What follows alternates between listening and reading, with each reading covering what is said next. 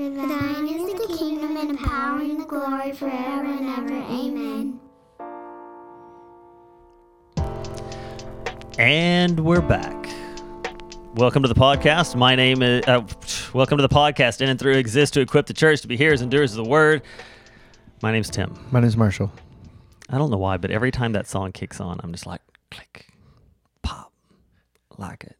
Yeah. I just do this like weird head thing. Yeah, I do a little dance internally every time. I hope I don't lose my Baptist ordination over that dance. All right, so in the last episode, we talked about a level of evolution that we're willing to accept. Microevolution. The one that we would direct would be, that we would push aside is macroevolution. In this episode, what we want to do is we want to take some of the most celebrated case studies and give them a closer look. Yeah. Right? So the case studies that we're going to grab, we're gonna talk about Darwin's finches. The finches. Because that's kind of where it began. Yeah. The classic moths thing, Industrial Revolution, the white and the black moths. And then I just want to throw in a little something about... A bonus? About moths there at the end that it also is very butterfly-ish kind of a thing. Just that's the fun. whole nature of how those things shift and all that kind of stuff. And the thing that we're going to do is we're just going to say, are these things... Are these things really an opportunity to say, case in point? Right. Or are there questions that need to be asked and answered in order for us to say, yeah, I see where you're going with that, right? That makes sense. So that's where we're at today. So let's talk about the finches. Yeah. So recap of how finches come into the story. In the 1830s, Darwin is on a surveying and research voyage on the HMS Beagle, famous ship, and they go to South America. They kind of circumnavigate they do circumnavigate the globe, but they kind of go along the coast of South America. And then one of the most interesting and remote places, most interesting particularly for Charles Darwin, that they visited were the Galapagos Islands, which, if you don't know where they are, they're like 900 kilometers off the western coast of Ecuador in the Pacific Ocean. Like, not the most remote place on Earth. They're not quite like an Easter Island, but they're pretty remote.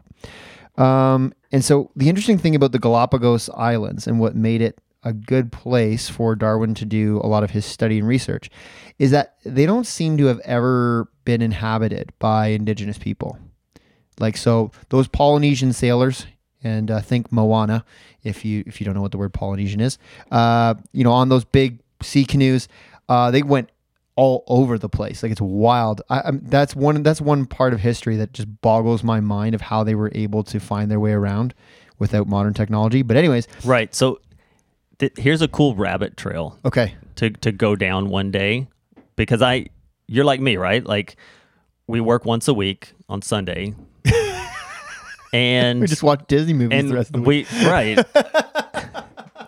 There's only so much you can do with the rest of your time. Right. So why not get stuck in hours of a YouTube rabbit hole? Right. Okay. Right? Yeah, sure. So there are all of these videos on YouTube about people who are crossing the Atlantic. Not just in like tiny boats. We're talking like 16-foot sailboats, crossing the Atlantic solo in 16-foot sailboats. This one guy I'm watching on his short sailboat, water's completely dead, no wind. Okay. Just glass. And he is literally in the middle of the Atlantic. The boat's not moving.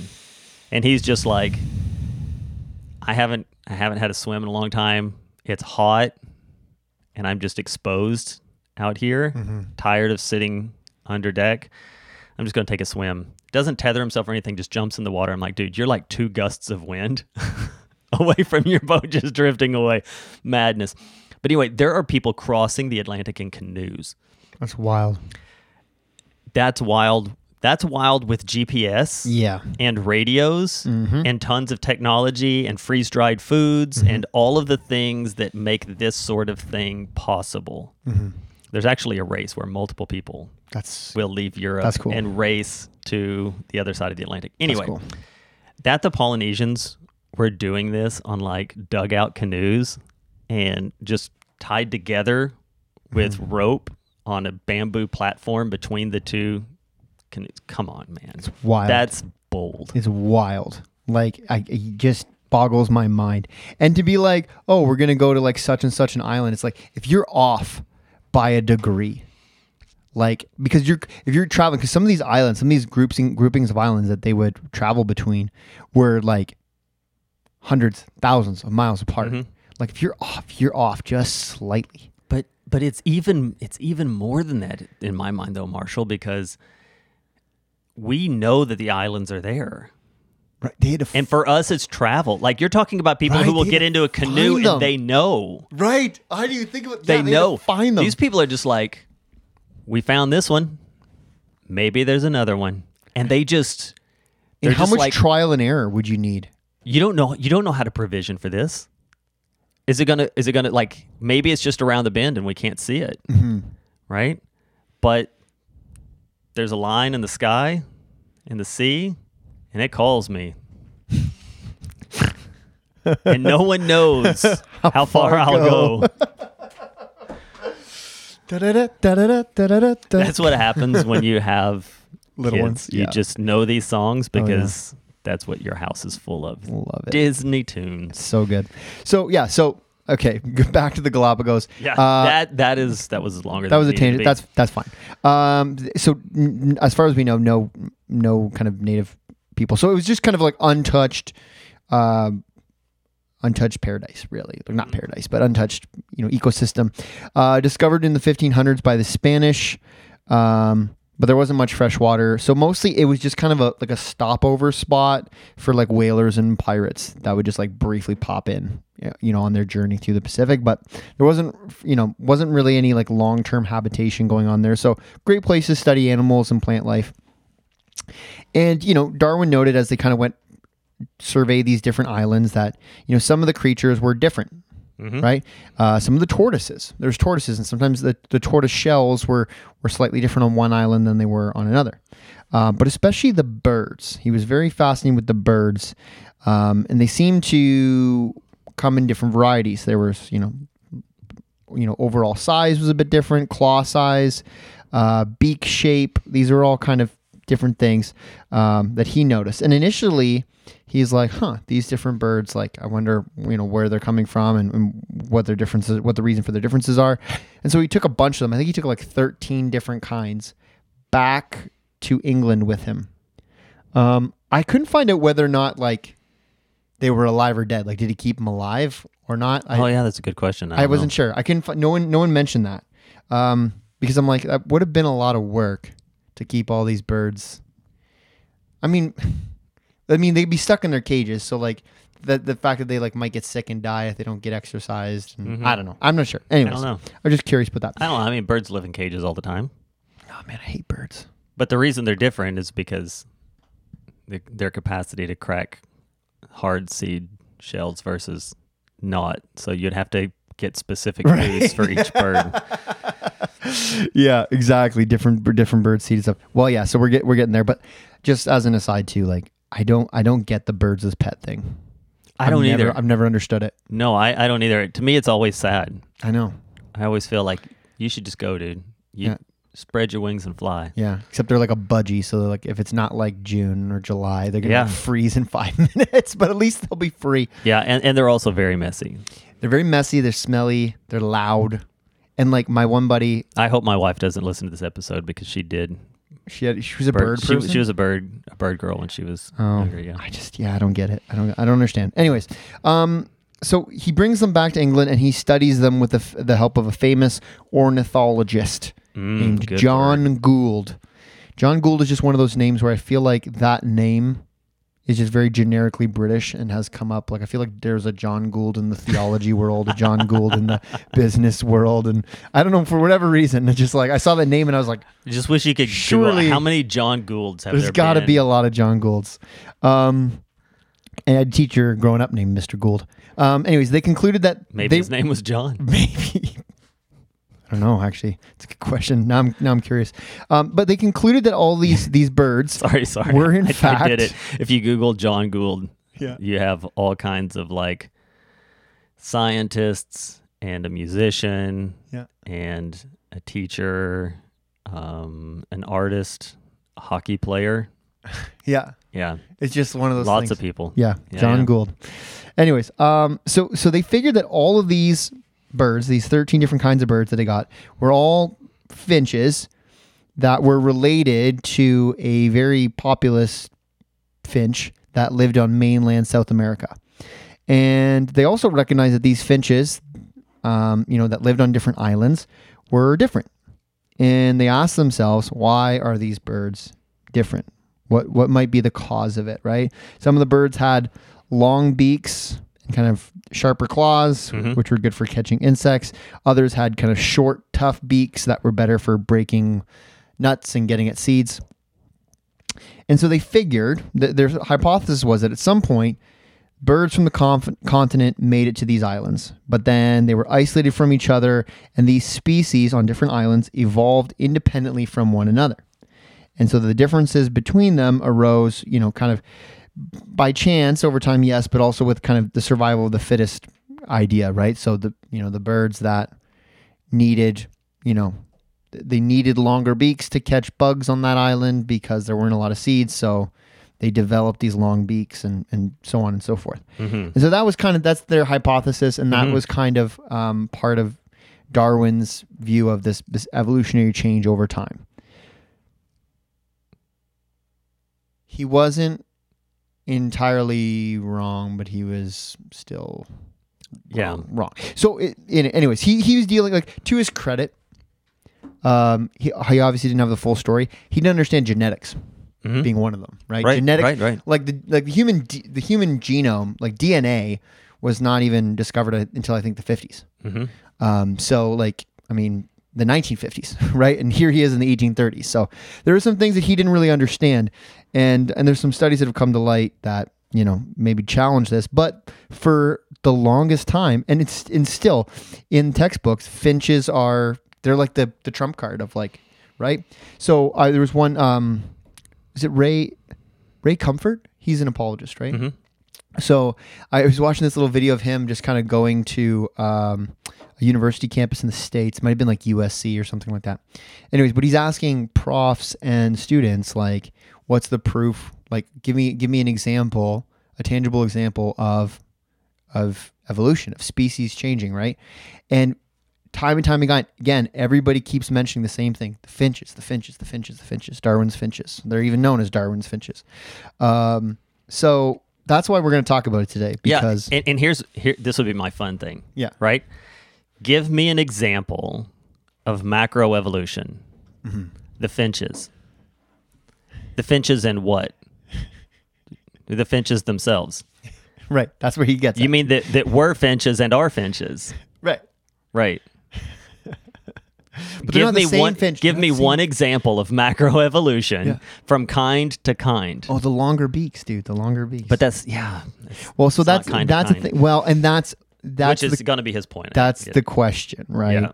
So some things that came up with the finches. There's just kind of the research that I did. So there were some Swedish and American scientists who examined the DNA of. So they do these, like, what they've been able to do more recently and are doing increasingly now are these, like, intensive DNA studies where they get strands of DNA and they just do, like, deep dives.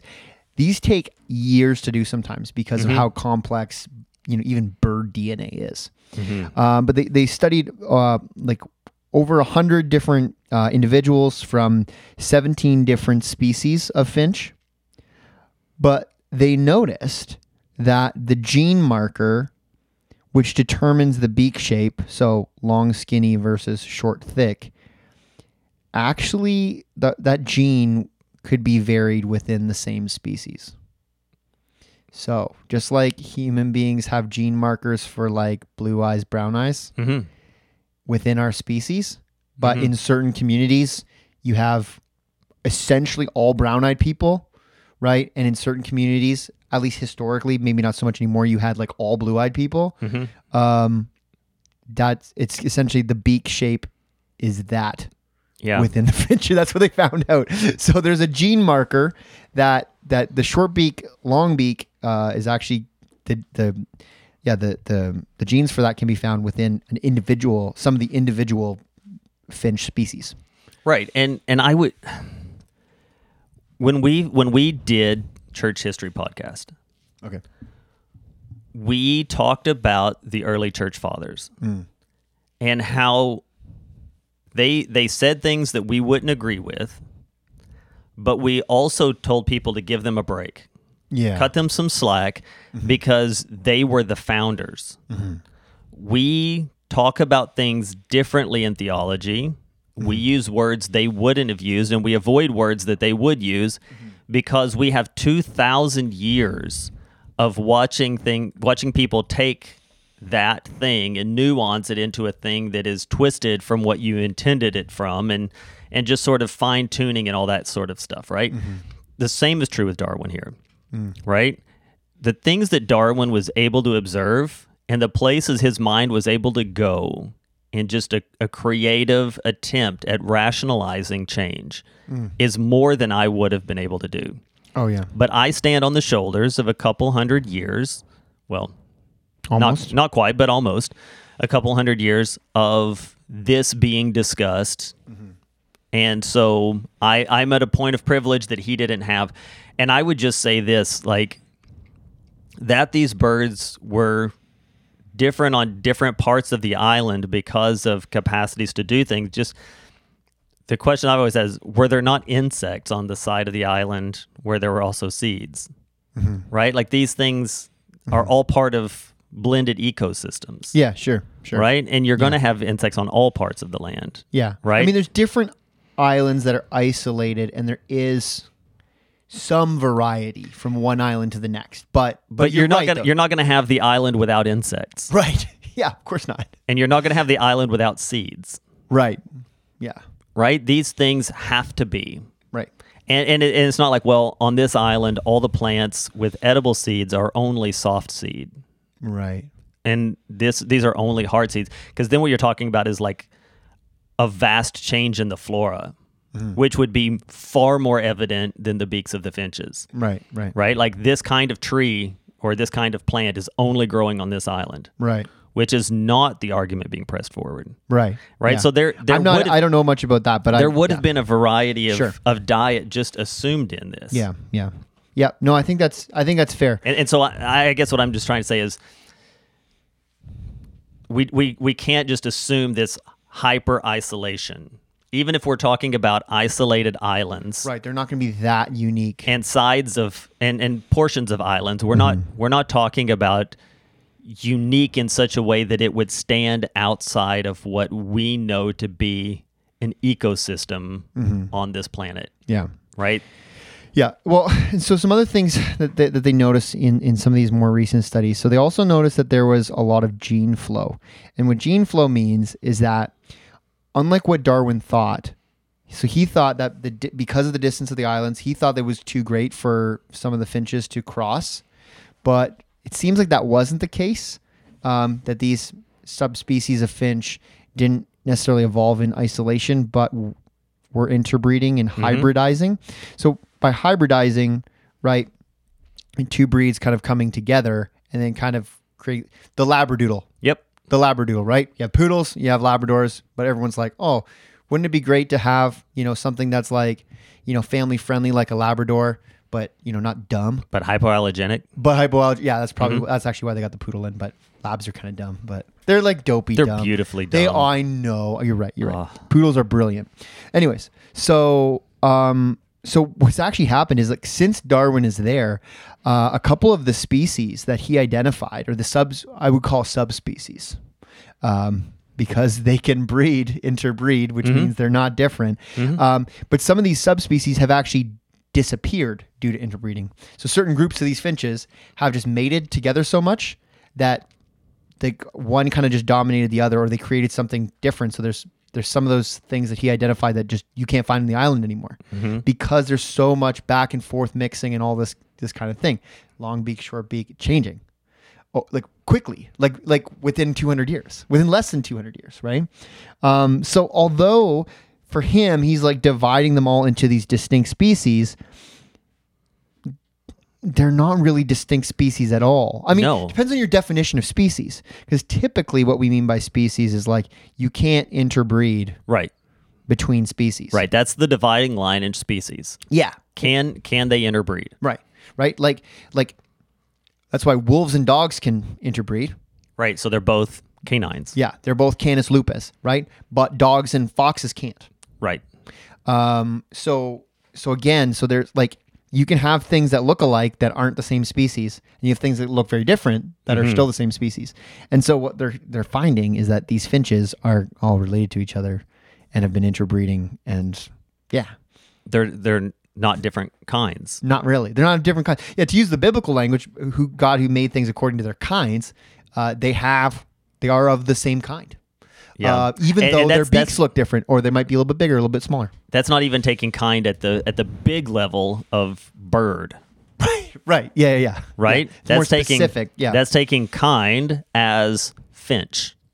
Yeah. Right? Yeah. And that's where pressing on this thing about that we would even use the language Darwin's finches, right?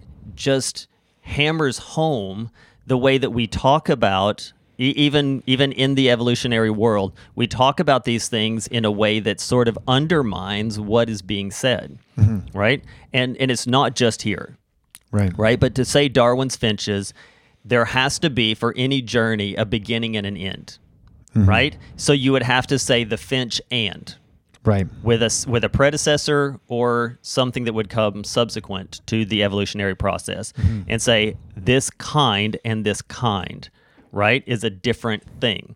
And so to just keep it at finches is to, in some ways, admit it's just a shift within the kind, which is not macroevolution. If you want to throw back to last week's episode, which feels funny to say because we did it 15 minutes ago. If it's not macroevolution, it's in that case micro, right? And over time, would this shift? Even if I were to grant you plausibility in that, then you still can't use this as an example of macro. Right. And so that's one statement. Another way that we do this linguistically is people talk about evolution with intention, right? Even hearing you do this, you said, so that, or because, right? It's incredible how much the teachings of evolution use terms like so that and because, right? Which is this concept of intentionality, of design, and of purpose. Right. We were talking about this at the dinner table because I bore my family like that. And Miriam, who has just turned 10, pipes up a few weeks. I've been sitting on this for weeks because it was just so good. Miriam pipes in and says, I was watching this thing about peacocks, and they say things like, the male peacock has beautiful feathers so that it can attract a mate. But it's not like it can make the decision to have beautiful feathers. Right. Right? So why would you say so that? As if they made a choice, or as if evolution made a choice. Right? Unless evolution is a being with capacity to bring about its purpose. Right. In which case... It just so happens that... In which case, you have to say it. We're Paul at the Acropolis saying, you have this God for whom you have no name. Right. And in that way, we're kind of exactly where we were in cosmology, when we said people are so comfortable using the universe as personified. The personification of the universe. The universe meant this. The universe is doing this. The universe Wants this. It is. It's causing all of these things. Evolution is also personified and given intention, cause, purpose. It has a desired outcome that it is working toward. And these are... And it's worshipped for its efforts. These are really problematic semantics, and sure, our hypothetical third listener who has been decided to listen to one more episode because the last one was compelling, or maddening. Probably a bit of both. Maybe they also have trouble sleeping, and so they're here going, "You are making much about nothing." I don't know. Why do you feel the need to use those words? Why is that how you choose to express these things, to personify it, and to give it purpose, right? And is there another way to say it that would make sense? Right? Because if it is random chance, then instead of saying this happened so that, you have to just say, dumb luck of this guy is that he had this ugly duckling thing going on where he was different than everyone else like him, but in the end, he wins the lottery. Right? But that's just not how it's presented, right? Yeah, and I think the reality too, like, so with the finches, there was another zoologist from Princeton, Peter Grant, who spent 18 years doing a study on the Galapagos finches, and so just studying how things change, like how the environments there change and the bird populations change. He kind of figured out that, if there was a bit of drought, in one area that would have reduced the amount of seeds available, you could have an entire population of the short beak finches transition to long beak within maybe a couple hundred years, like an entire population change. Right? Individuals much quicker than that, but the entire population would shift, right? So because what these creatures have is a degree of genetic variability. Right, and that's what I was getting at in the last episode, saying you don't have 10 million years to shift to food pressures, right? It has to happen quickly. Yeah, but they have genetic potential. So I think the thing is these finches and actually all other animals and humans have genetic potential. So this is the idea of we have within our DNA the potential to pass down certain characteristics. Now, a lot of times, these characteristics will be dormant and will not pop up, and will not be a thing. But there is a great degree of variability. Right. And over time, as populations kind of congregate, you're going to get much, much more similar features. But theoretically, there's still this potential variability, right? So like a wolf, we talked about dogs last week, but just kind of get back to this because it's a really easy example. Within the wolf's DNA had all the genetic potential for every breed of dog that we see. Right? So within its DNA, all the different things that need to go this way or that way was already present there when it was just a wolf. Right. So in the same way, that's also true of finches. It's also true of people, which we're going to talk maybe a little bit more about on our next episode. It's also true of Bella. Oh, yeah. So yeah. I'm going to do... For those of you who have been listening since the beginning, talk about your dog, Tim. You'll remember that in 2020, we breeded Bella, by all intents and purposes, a border collie. We've been told that by like 5. Yeah, she's like a chunky border collie. 5 different vets. Yeah, that's what she looked like. Yeah. And with an Australian Shepherd, registered Australian Shepherd, have these puppies. We're going to sell them, right? All the puppies come out looking different. Some look like Bella but brown. One of them looked exactly like the father, an Australian Shepherd, one looked just like Bella. Tons of variety in them, right? We put them up, we sell them. A couple months later, one of our favorites, Willie, who was just sort of this little chunky fluff ball kind of anomaly within the group, his new parents send us an email and say, hey, FYI, we took this puppy to the vet for its first vet visit, and they did the projections, and he's going to be 80 pounds. Oh, wow. And we're going... How is that possible? Good question. Because Bella's what, 50 pounds? Maybe? Not even. I mean, she's the size of a border collie, right? Yeah, she's thick. But she's thick, but she's not 80 pounds, nowhere near. And an Aussie's not either. An Aussie's even smaller. Yeah, not even close, right? Yeah. So we're like, oh my goodness, there's a problem, right? So we contact all of the people who bought from us to say, if this is upsetting to you, we'll refund you. If you were trying to buy a specific kind of dog, we can make that. We'll take the dog back. We'll make the refund. Sure. We want to be completely transparent. We are running a DNA test right now to let you know what's actually going on here. Right. We get the results back. I trust that this DNA test is accurate. Being as accurate as we can be, because we didn't cheap out and just do a whole Canadian Tire, take your home. Yeah. We what is the best, most reputable out there? Sure. We're going to spend the money because we made some money off those dogs, and it's only the right thing to do for those who had purchased from us. We send it off. We get the results back. Bella could not be more of a mutt. She has 12 different distinct breeds represented within her. That's awesome.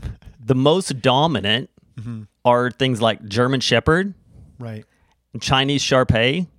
That one's wild to me. Which you can see her tail does curl, right, in a way that that doesn't happen with a border collie. One thing glaringly absent: border collie. Zero chance that she has any border collie in her at all. Where does her coloring come from? Right. In addition to the Chinese Shar-Pei and the German Shepherd, her most dominant features are Saint Bernard, which is where Willie got his size from. Yeah. Oh, yeah. And Boston Terrier, which is where all of her, 100% of her color comes from. Right, because it's mostly black with that white. And the, right. Yeah. She's a fuzzy mutt who's just wearing the clothes of some Boston Terrier forefather kind of a thing, but all of that within her, and all of it expressed very differently within her puppies. Right. And just to close the story, we didn't, not everyone was happy, but they all kept their puppies, and so that kind of ended where it did. But what a wild variety, even within a single generation, that was expressed there. Yeah.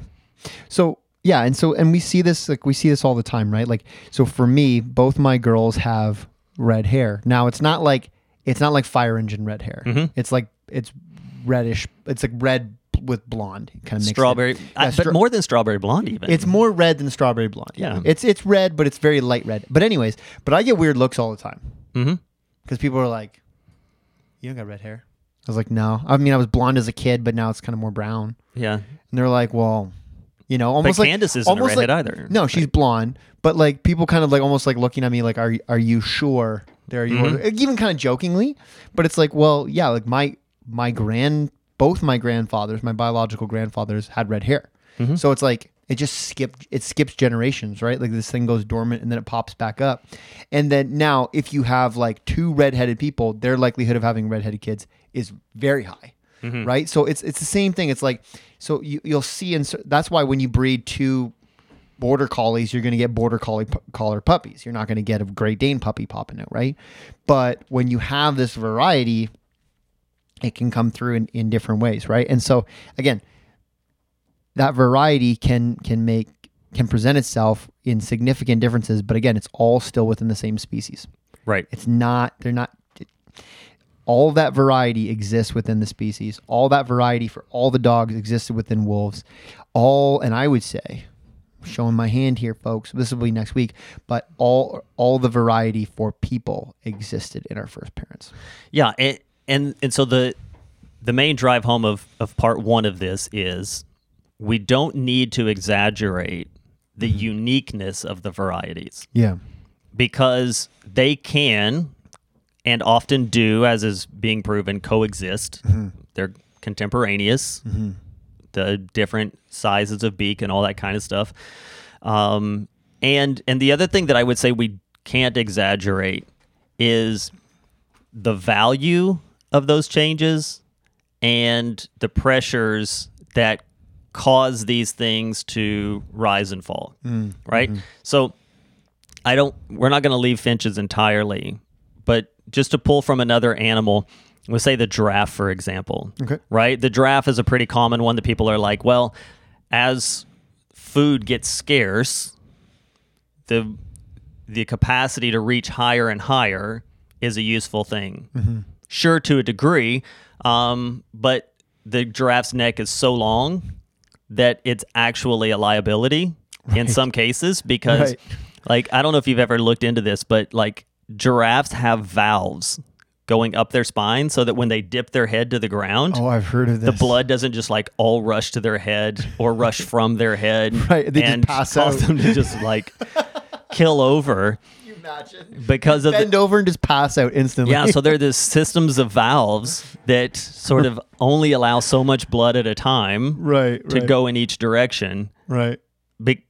which is like a multiplying factor. And so just to be like, oh, well, they could reach higher and higher until here, be like, well, but then at some point, one generation of them was just like all killing over. But one of them had a mutation. That's where we get into the variable mutations we talked about maybe 2 or 3 weeks ago. Right. Variable coinciding mutations is mathematically implausible. Yeah. Implausible to generous. Right. But also to argue that food was so scarce at ground level that the only means of surviving was to be taller. Right. And then increasingly taller would mean that there are no other species around that aren't growing taller, right? So all plant eaters that coexist for these however many millions of years with the giraffe but aren't getting taller have to be gone. And so what you end up with then is only really tall plant-eating animals. You would think that. Until all the tall animals eat everything off the tops of the trees. No, this is a thing, right? Right. And so what happens is that takes the food pressure off of the plants because plants are also in this world evolving. This isn't just an animals thing. Right. And so the pressure on those smaller shrubs that were being eaten is now less, and so they can start to thrive again, right? Which lessens the pressure to need to be tall.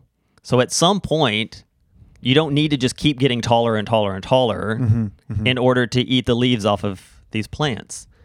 These other animals still exist, so we can't over-exaggerate the pressures. That's kind of what I was getting at when I was talking about the fact that in all of these environments, insects existed, right? So we can't be like, well, the reason their beak grew that way is because they needed insects as a food source. Insects are everywhere. You find an island, you find a tropical island without insects. Let me know. So I can go there. Sell that thing and make a mint. I have a tropical paradise with no mosquitoes. Sign me up. And an Airbnb that you can rent, right? So yeah, those things are always going to be there. And so you're not going to find a place where they're going to be like, oh, well, this finch only had the capacity to eat insects. And so it died off because there were no insects. But the ones with stronger beaks that were able to eat seeds, right? They're eating both to varying degrees of success. Right. But we can't just be like, well, seeds weren't here bugs weren't there, and thus the change, right? We can't exaggerate how unique these things are because the genetic codes are constantly there through all of them, and we see the varieties through all of them. But we also can't exaggerate the differences in these pressures, because what we end up doing then, and this is one of the things that I think comes to a fault of oversimplifying evolution, is that if we oversimplify evolution into these little cubby holes that are completely siloed and isolated, then it starts to make more sense. And when Darwin wants to say, hey, these finches were eating this kind of seed and they have a beak that allows them to do that, and I saw this one eating insects and his beak is Better. probably not as strong to eat a seed like this one would be, but was able to get into the tree in a way that maybe that one couldn't. It's very interesting observations. That doesn't mean that that's the only food source that one could eat and that other food sources weren't available and all that kind of stuff, right? We're forgetting that this whole ecosystem is more melded than that. And exaggeration, in a weird way, exaggerating these things becomes an oversimplification. You know what I mean? Yeah, I know what you mean. And in those silos, these things can start to reason. But when you really just sort of blow that up and you're like, come on, where in the world do we not have seed or insects and different kinds of these going around? Then all of a sudden you're realizing, hey, you know what? Even in what would be argued to be the most isolated places in the world, it's still very much like every other place in the world and not quite that isolated. Right. The best question in looking at the biodiversity in the Galapagos is how on earth did these seeds and tortoises and this kind of stuff get here? Right. Because they're way out there. Yeah. No, you're right. That's a good point. Why don't we talk about moths, Tim? All right, let's talk about moths. So this is another one of the famous textbook examples where you have moths, predominantly white, occasionally can be black, on trees of light-colored bark. And then we have an industrial revolution. We have factories burning coal, and we have a blackening of the trees, darkening of the bark, the mutation, the random mutation, I will grant, the random mutation that the black moths were experiencing became then advantageous. And whereas they had previously measured the predominant moth was the white within this kind, now the black is the predominant. Right, in certain areas. In certain areas where this was the pressure. Yeah, in like Manchester. So this was in England. So it was like in Manchester and Birmingham, which were like economic, like just full of like foundries and like really nasty. Air quality was not good. They had a lot of smog days. Right. So in last week's episode, we talked about micro versus macro evolution and how there's a lot of eye rolling when Christians want to bring up micro and macro evolution, right? And they want to say, well, this is an unnecessary division. Sure, it exists, but one is just the first steps of another, right? But I think we just laid a pretty good argument that Darwin's finches weren't macroevolution, they're microevolution. This is an example that is stated to be microevolution, even amongst scientists, right? Right. So the question is, are these shifts the entryway, the threshold into a macro shift? Or is it just simply micro? Yeah, well, I mean, the reality with these moths is that, so you have this, like, I think it's called like the peppered moth or whatever. So it's like white with like some like it's been sprinkled with pepper. But then, yeah, you get these black ones. But there's debate on whether or not like was like the black moth, like they may have had like individuals peppered moths that had this black coloring, but rarely, right? Like as an anomaly, like being albino, right? Like it's just a different, something happened, right? But if everything is just covered in like soot and tar and clouds of black smoke from all these foundries and these, factories during the Industrial Revolution, then even just a handful of those black ones are going to have a major. Birds aren't going to be able to see them. Yep. So they're going to breed together, and then you're going to have a lot of black moths, but they're still the same kind of moth. Yeah, and they're that's, not a different. Like it's just. Yeah, I don't know. That's the point. These are peppered moths, and so the question is, are they different? Well, I think of it as like a Dalmatian, right?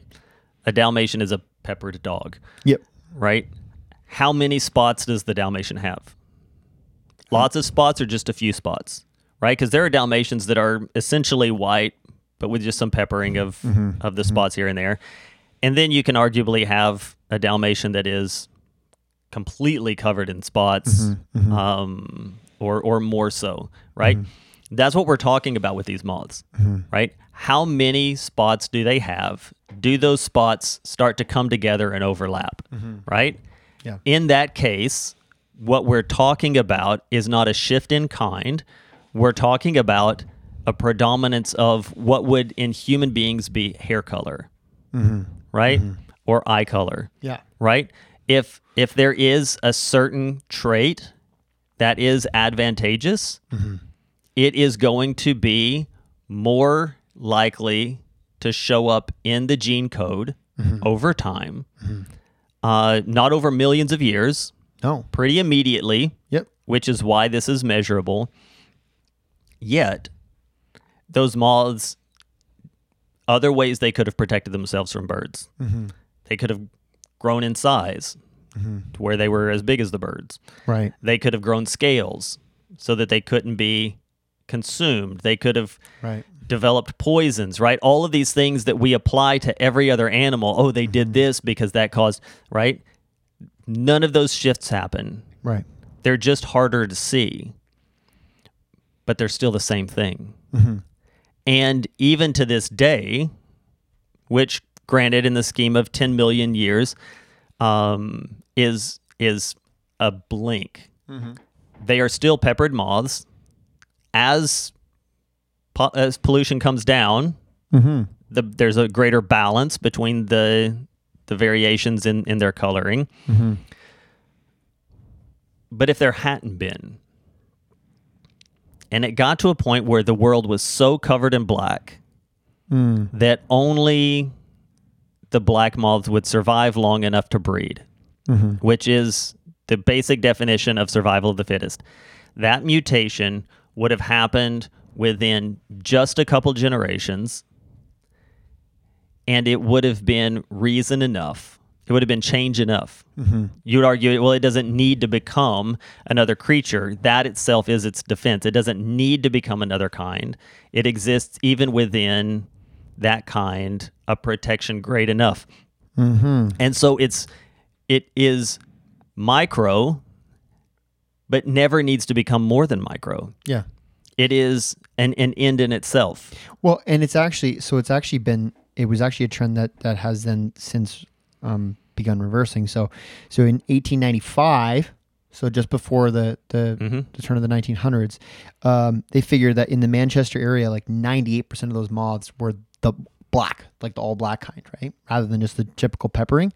But then as they kept kind of like studying it, and as people stopped always burning coal to do everything and started, you had environmental policies come into effect. Since the 1960s, the frequency of the black moth versus the peppered one is declining because there's less of an advantage now. Right. So again, it's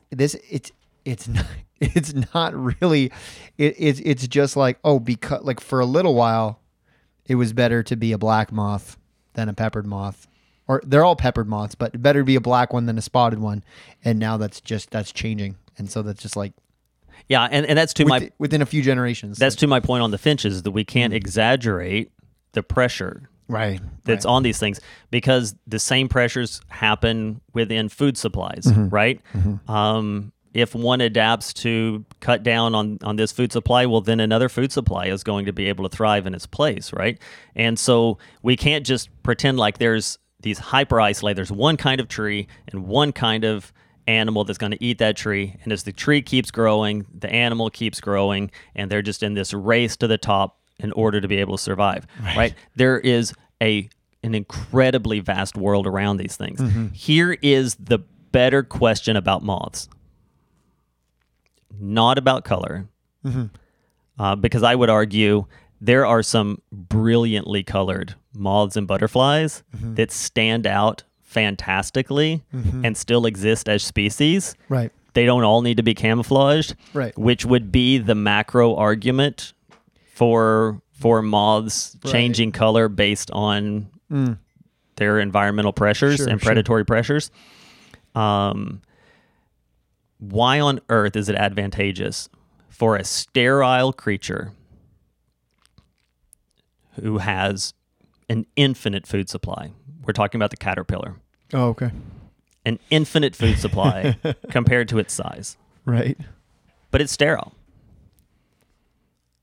To build for itself a cocoon. To liquefy itself so that nothing that was is. And inside of that cocoon, just completely morph into an entirely other thing capable of reproducing and feeding from a different food supply. The butterfly and the moth are mind-blowing.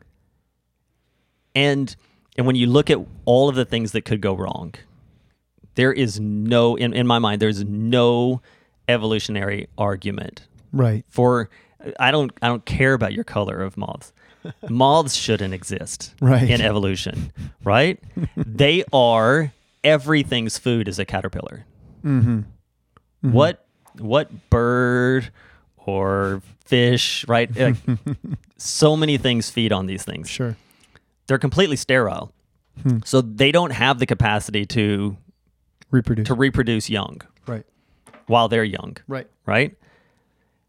Then they have to have the ability to build for themselves a house of their own bodily fluids that will solidify. And then they're going to build it around themselves, liquefy themselves. Like, so wild. So you have these caterpillars, they can't reproduce, but somehow they keep coming around. And then one day one of them's like, what if I melted in a case of my own spit? What if I and I just made myself melt and I came back as something else? Right? It's like reincarnation, but physical and intentional. Right? Yeah. I'm going to reincarnate myself. Yeah. It makes no evolutionary sense. There's so much that could go wrong. Yet, the world is full of these things. Right. I just don't see how an evolutionist can make an argument to say, track the butterfly, track the moth, and you can see where pressures caused these things to come to be. Right. And this is their advantage over animals that don't have to do these things. And make themselves supremely vulnerable. Incredibly vulnerable. If you had the ability to melt yourself in a case of your own spit, how would that even begin? I don't know. And then to be able, and then with what feature would you use to reconstruct yourself? It's not like you have hands to start moving things around. Like, everything is gone. Yeah. And the substance that comes from it is entirely other. Like, these little things, our third listener is going to hate the use of the word miracle, but what else can I don't know. It's just bizarre. Yeah. And there are a lot of nature videos that'll use the word miracle. Yeah, it's true. That is true. They will use it tongue in cheek. Miracle of evolution. They will use it tongue in cheek. David Attenborough. But what it is a confession that it's not logarithmic or mathematical or quantifiable. It's ridiculous. It's wild. So anytime somebody says like, you're having this conversation and somebody says, well, let's talk about the moths, you're like, oh, 100%. Let's talk. I'm super eager to talk about moths. Yeah. Seriously. All right. Whew. That's the end of number 2. Nice. And we're doing this. We're doing I still the feel thing. good. Maybe we do 4 or 5 today. Maybe. Who knows? Except we don't know what we're doing after the next one. Thanks for listening. Don't tell people. Okay, sorry. We totally know. We know what the next one is. We don't know what it is after that. Yeah. Thanks for listening. This podcast is a resource of Memorial Baptist Church in Stratford, Ontario, in cooperation with Gospel Coalition of Canada. It's produced by Alex Walker. See you next time. See you in a bit.